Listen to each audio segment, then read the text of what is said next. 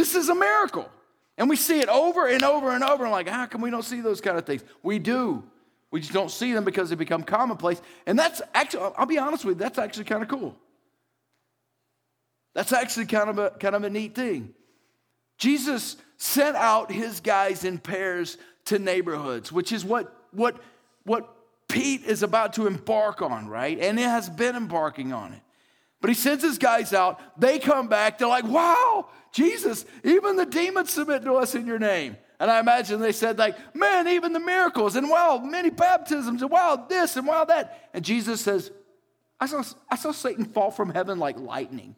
Big freaking deal. Like, don't rejoice in those things. Rejoice that your names are written in the book of life. We got to be thinking higher up here. It's kind of like Jesus saying, of course that happens. You got the Almighty God in you, with you, and through you. What did you expect? Just normal? Of course not.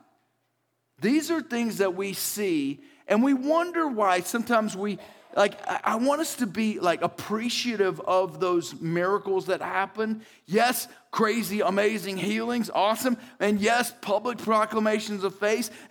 And yes, like ears turning toward the voice of the shepherd. Absolutely, man. Those are things are fantastic, but we shouldn't worship those things. We worship God that provides those things. Amen.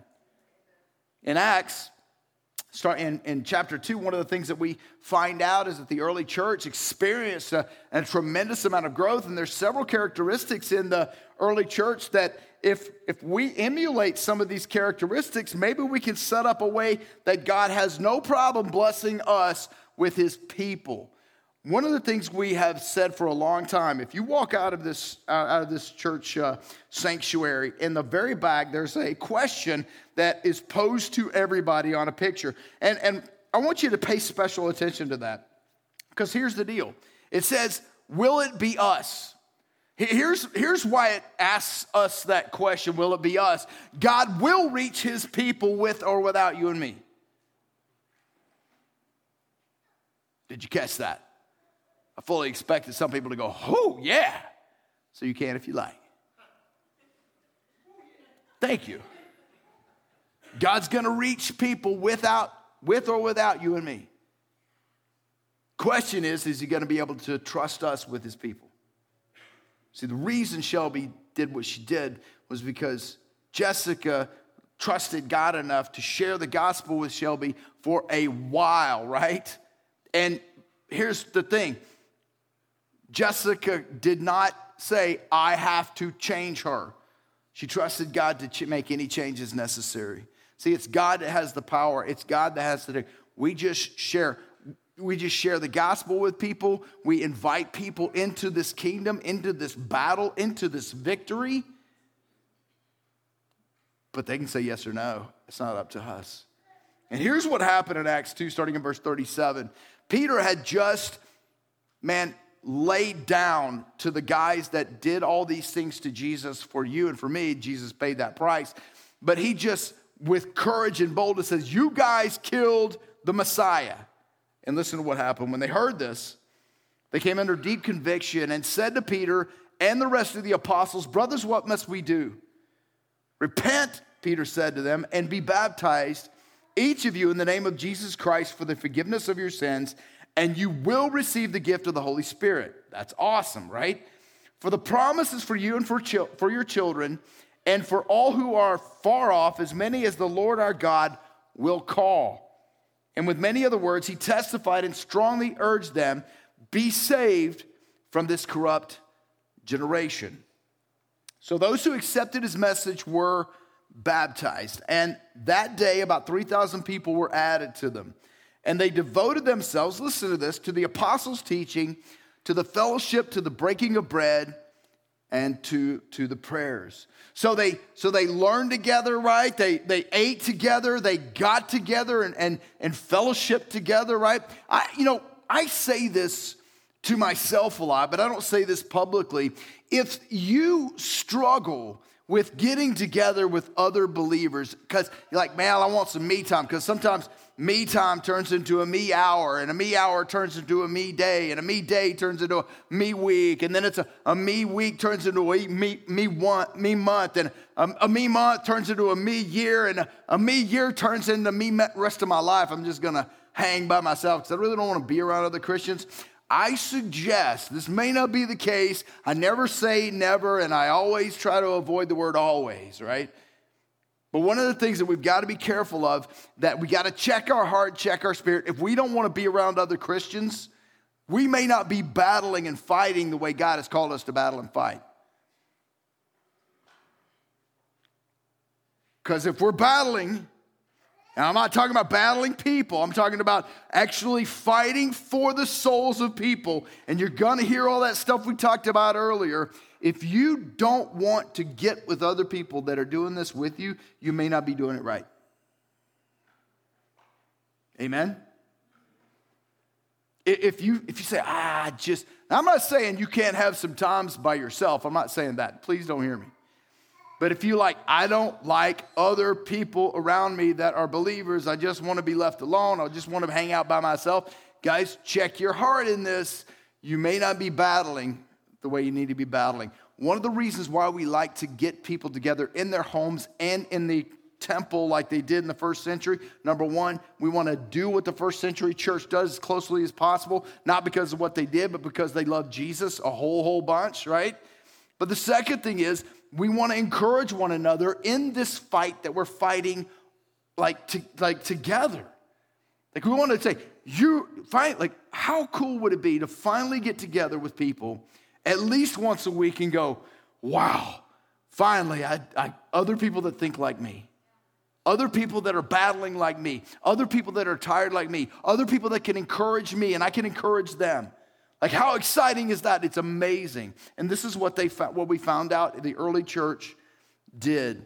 Verse 43, then fear came over everyone, and many wonders and signs were being performed through the apostles. Now all the believers were together and held all things in common. I'm going to give you a pause here for just a second, because one of the things that people say, well, what about this fear? I thought we were supposed to not be afraid. Listen. This is not an unhealthy, unsinful, or sinful, ungodly fear. A fear of God, a natural understanding, fearfulness of God is not something we're like, oh, God's going to spite me, and oh, God's going to hurt me, and oh, God, if I just step out a little bit of line, he's going to squash me like a bug. But a healthy fear, knowing that God genuinely loves you, genuinely is your biggest fan, creates you in his image, wants to see you victorious in your life, wants to see you filled with joy, peace, patience, kindness, love, all those kind of things, and wants to have you have this pace in your life that is incredibly beautiful and wonderful, but knowing that he can squash you like a bug is a healthy fear, right? We know he can, we also know he don't want to. It's kind of a neat thing. And so this fearfulness isn't oh man, this weird way of looking at my dad's just going to be a authoritarian. Yes, he does have authority, but he's not authoritarian. Yes, he does have power, but he doesn't exert and wield that power to squash you. He wants you victorious, but victorious his way, amen. Fear came over everyone. And they sold their possessions and property and distributed the proceeds to all as anyone had a need. I want you to understand this preaches really well when somebody says, they sold all their possessions and they all lived together in this big commune and they all did this and they all did that. Actually, it does not say that. That sounds more like a cult to me. That's what cults do. Some big leader comes up and says, okay, sell all your possessions. Let's all put it into this bank account, which happens to have my name on it, and let's all live together and that kind of thing and drink some Kool-Aid. That's what that sounds like to me. What actually happened was these people sold their possessions, but not all their possessions. It never says they sold all their possessions. They had all things in common, but they did not sell all their possessions. they sold some of their possessions, and anyone who had a need, they gave it to people freely as needed. Like, we can't feel this pressure to be the first century church and somehow think that because I hear people say this all the time, that, oh, these people all lived in the same little commune, little house and that kind of thing. They sold everything they had and they just put it all in one place and then they ate from that, right? Doesn't say that. I think people get this confused with Jesus and the rich young ruler, where the rich young ruler comes and says, Jesus, what must I do to be saved? And he says, go sell everything you have and give to the poor. That's not what they did here, amen. So don't feel this pressure of having, okay, well, I guess I got to sell my house, and I got to sell my cars, and I got to sell my this, and I got to sell my this. And by the way, I'm going to show you that biblically right here. Every day, they devoted themselves, verse 46, to meeting together in the temple complex and broke bread from house to house. How many people have said, well, the early church just met in homes? No, it says they met in the temple complex and in house to house. Back up a little bit. There's no way if people sold their houses, they could meet in house to house. Figure that out, right? So they met in house to house. They met in the temple complex. They met in their homes, and they still own their homes. But how could they do that if they sold everything? I think it's just neat. A lot of times when we look at Scripture in full context, we'll figure it out. So many times people are like, I just don't understand Scripture. Well, sometimes you got to read it and just look at it, what it actually says. It's kind of neat. And by the way, there are great little tools you can use to go deeper into these things, like Blue Letter Bible, where you can look at the original Greek language and that kind of thing. You can go look for yourself what it actually says in the first century cultural language, that kind of thing. It's kind of neat, They ate every day. They devoted themselves to meeting together in the temple complex and broke bread from house to house. They ate their food with a joyful and humble attitude, praising God, and listen to this, having favor with all the people, and every day the Lord added to them those who were being saved. And all God's people said, amen. So here's the deal. There are several characteristics of this new church. God felt comfortable adding to their people. He says, I trust you, this church, with my people. Number one, they had an awe of God and his power. They were in absolute awe of God and his power. Number two, they learned together. They sincerely wanted to know and understand God more and more and more. Number three, they saw miracles. And they were witness of miracles, right? And we shouldn't be afraid of miracles, and we shouldn't be, but they didn't worship miracles. They were like, wow, we saw this stuff. And they saw the power of God exhibited like physically in their presence. They were extremely generous. There was a generosity that these folks had that is unlike anything in the culture of the day, and frankly, very rare in our culture today as well, where people saw things as not belonging to themselves, but to God. They met in homes and in the temple regularly. They didn't just say, well, I just want to meet in homes, and well, I just want to meet. There were so many people that got added. There ain't no way 3,000 people going to meet in somebody's house. Now, I know there's some really, really big houses in Kansas City. I don't know what any of them that can meet. They have 3,000 people can meet in one house. Amen? Take me, I'm wrong. I probably shouldn't say things like that. Well, there is a house on the corner of this. I don't know. I'm always wrong. I always got to correct myself the next week anyway, right? They ate together. They had meals together. I wonder if they had pizza in first century. Yes, let's just say yes. Yeah, they've been all right, cool. They got cave drawings and stuff. And they enjoyed one another. By the way, why wouldn't God trust new people to go to this place, right? To go to these people when they're doing all this kind of stuff. How fun is that? Had somebody this morning just say, this place, it was a first-time visitor. They said, this place is fun. I said, it should be. It's the most exciting, most amazing thing that has ever happened in the history of the world. We get to win. We get to go to heaven. How fun is it? How fun is that? They enjoyed one another. They had humility, which, by the way, you never know if you have humility. You ever figure that out? And Matt Miller, the pastor that founded New City over in Shawnee, he said, hey, I'm thinking about writing a book called Humility and How I Achieved It, right? You never know. You're not supposed to know. You're like, yeah, I tell you, I'm always pursuing humility. But if you're like, yeah, I'm one of the most humble people I know, you might have an issue with that. They were joyful, right? They were joyful. They enjoyed being with each other, and they enjoyed being with God, and they had joy in general. And here's the cool thing that I think we miss when we read that passage. The community was better because they were in it, and the community knew it. They gained favor among people. Guys, we have tremendous opportunities this month, starting this Friday with Frontier Days, next week with Farmers Market. Yes, Farmers Market next week. Following week, July 3rd. We got tons of stuff going on that we could help the community understand and actually introduce God to some people that don't know who he is. One of my passages that if I had a life verse, I would use this as my life verse. But I don't have a life verse. I just say the Bible's my life verse. But anyway, Isaiah 66:2. How many of us want God's favor? No lying in church.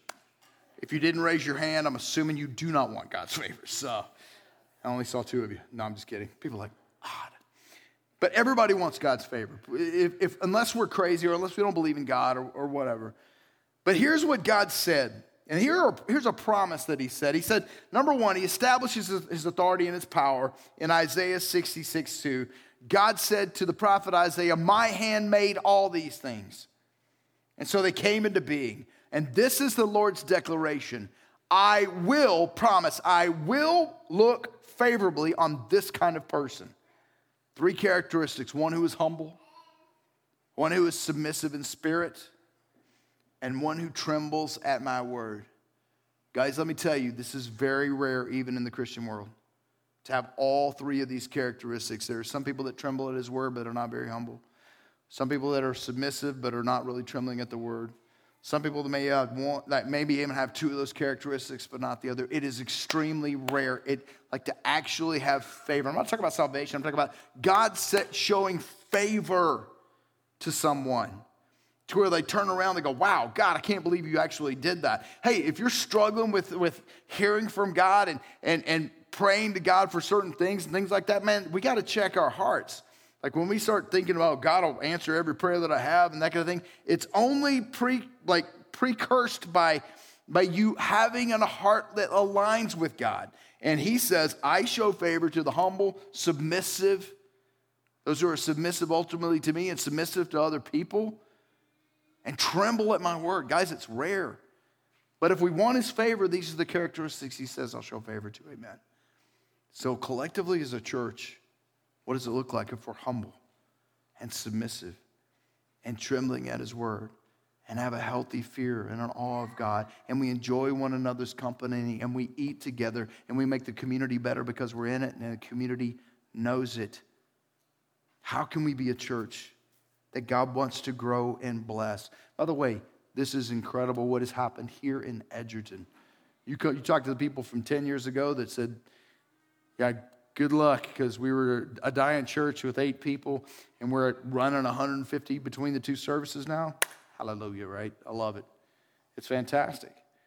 But does God want to stop there? I don't know. If he does, that's his choice. But does he trust us to add more people? One of my favorite lines of all, I listen to coaches and I listen to sometimes motivational speakers, as long as they're believers and that kind of thing too. I like to listen, but Les Brown said something that is probably my favorite quote of all time. It is better to be prepared and not have the opportunity than it is to have the opportunity and not be prepared. Let's prepare ourselves. And here's what we do. We want to, number one, fear God. We want to meet in our homes and in the temple complex. We want to be generous. We want to study and eat together. We want to enjoy one another, and that ain't a fake it till you make it. You either enjoy or you don't, right? We want to gather here in the church. We want to gather in the homes. We want to bless the community And guys, we want to make disciples who make disciples who make disciples. We're not talking about putting somebody in a Bible study. I'm talking about, like, yes, baptizing people and then teaching them to be obedient. Because Jesus says, if you love me, you'll do what I say. First step is baptism. Next step is learning what he commanded. That's why we study. Here's what I want you to do. One of the things I do not want any of us to do is to have an abide time. Because an abide time means, abide itself means to remain and stay. If you're staying with Jesus, that's our goal, right? But there are intimate moments where you're reading, praying, studying that it's quiet, if you will. And it's you, and there's a very close time. During that time that you're having with the Lord this week, I want you to ask yourself one question. Where do I start? And let him tell you. Because sometimes we think I should start there. It's really God's job to tell us where to start. So if he's saying you need to up your generosity, you need to see things as mine instead of yours, maybe that's where you start. Maybe you just need to intentionally enjoy people. Decide, by the way, that is a decision, isn't it? It's like many times people say, hey, have joy. It's not just a feeling you get and if I feel like I'm going to. No, man, this is a decision that we make. Do I or don't I? It's kind of like if you're commanded to love, love isn't an emotion. Love is a decision for other people. Maybe it's I need to study and eat together with other people. Maybe I need to have people over to my house. Maybe I need to accept that invitation over to somebody else's house, right? And maybe I need to decide to love others and love God before I love myself. Sounds weird, sounds counterintuitive. This is biblical. Amen. Father, we love you. We're amazed and humbled and in awe of your power, ultimately. Thank you, Lord, for giving us the call to reach your people. Thank you, Lord, for doing the things you've called us to do. And even wanting us to do it. Lord, we are.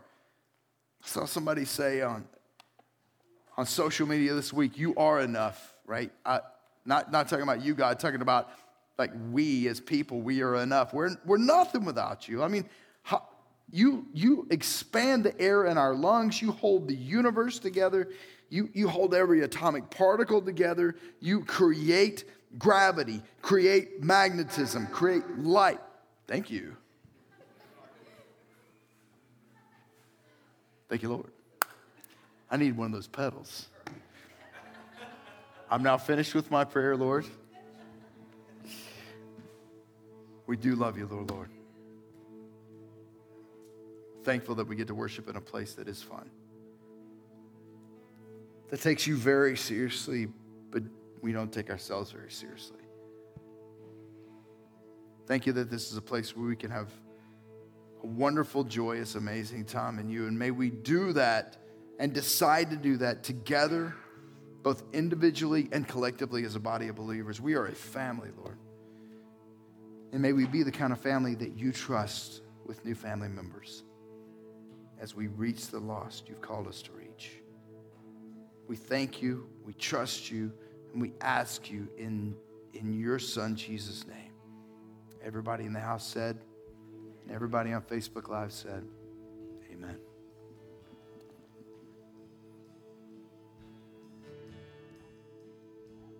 You are here, moving in our midst. I worship you. I worship you. You are here, working in this place. I worship you. I worship you. You are here, moving in our midst. I worship you. I worship you.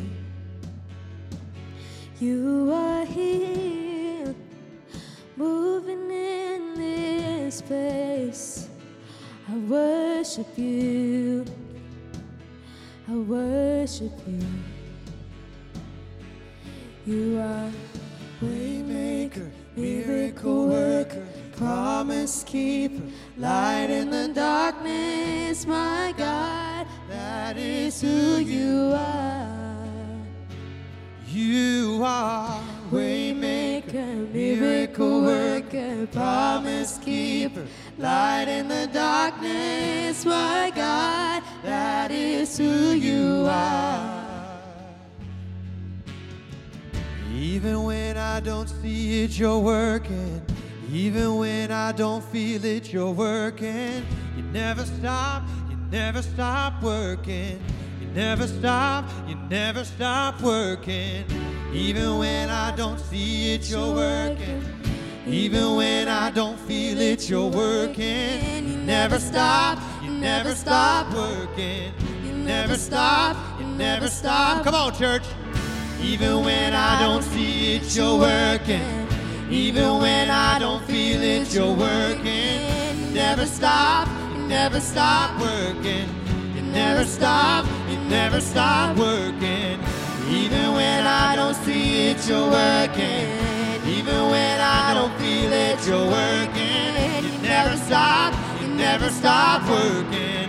You never stop working. Waymaker, miracle worker, promise keeper, light in the darkness, my God, that is who you are. Oh, that is who you are, Lord. Waymaker, miracle worker, promise keeper, light in the darkness, my God, that is who you are. Oh, that is who you are. That is who you are. That is who you are. That is who you are. Sing it out to him. That is who you are. That is who you are. That is who you are. That is who you are.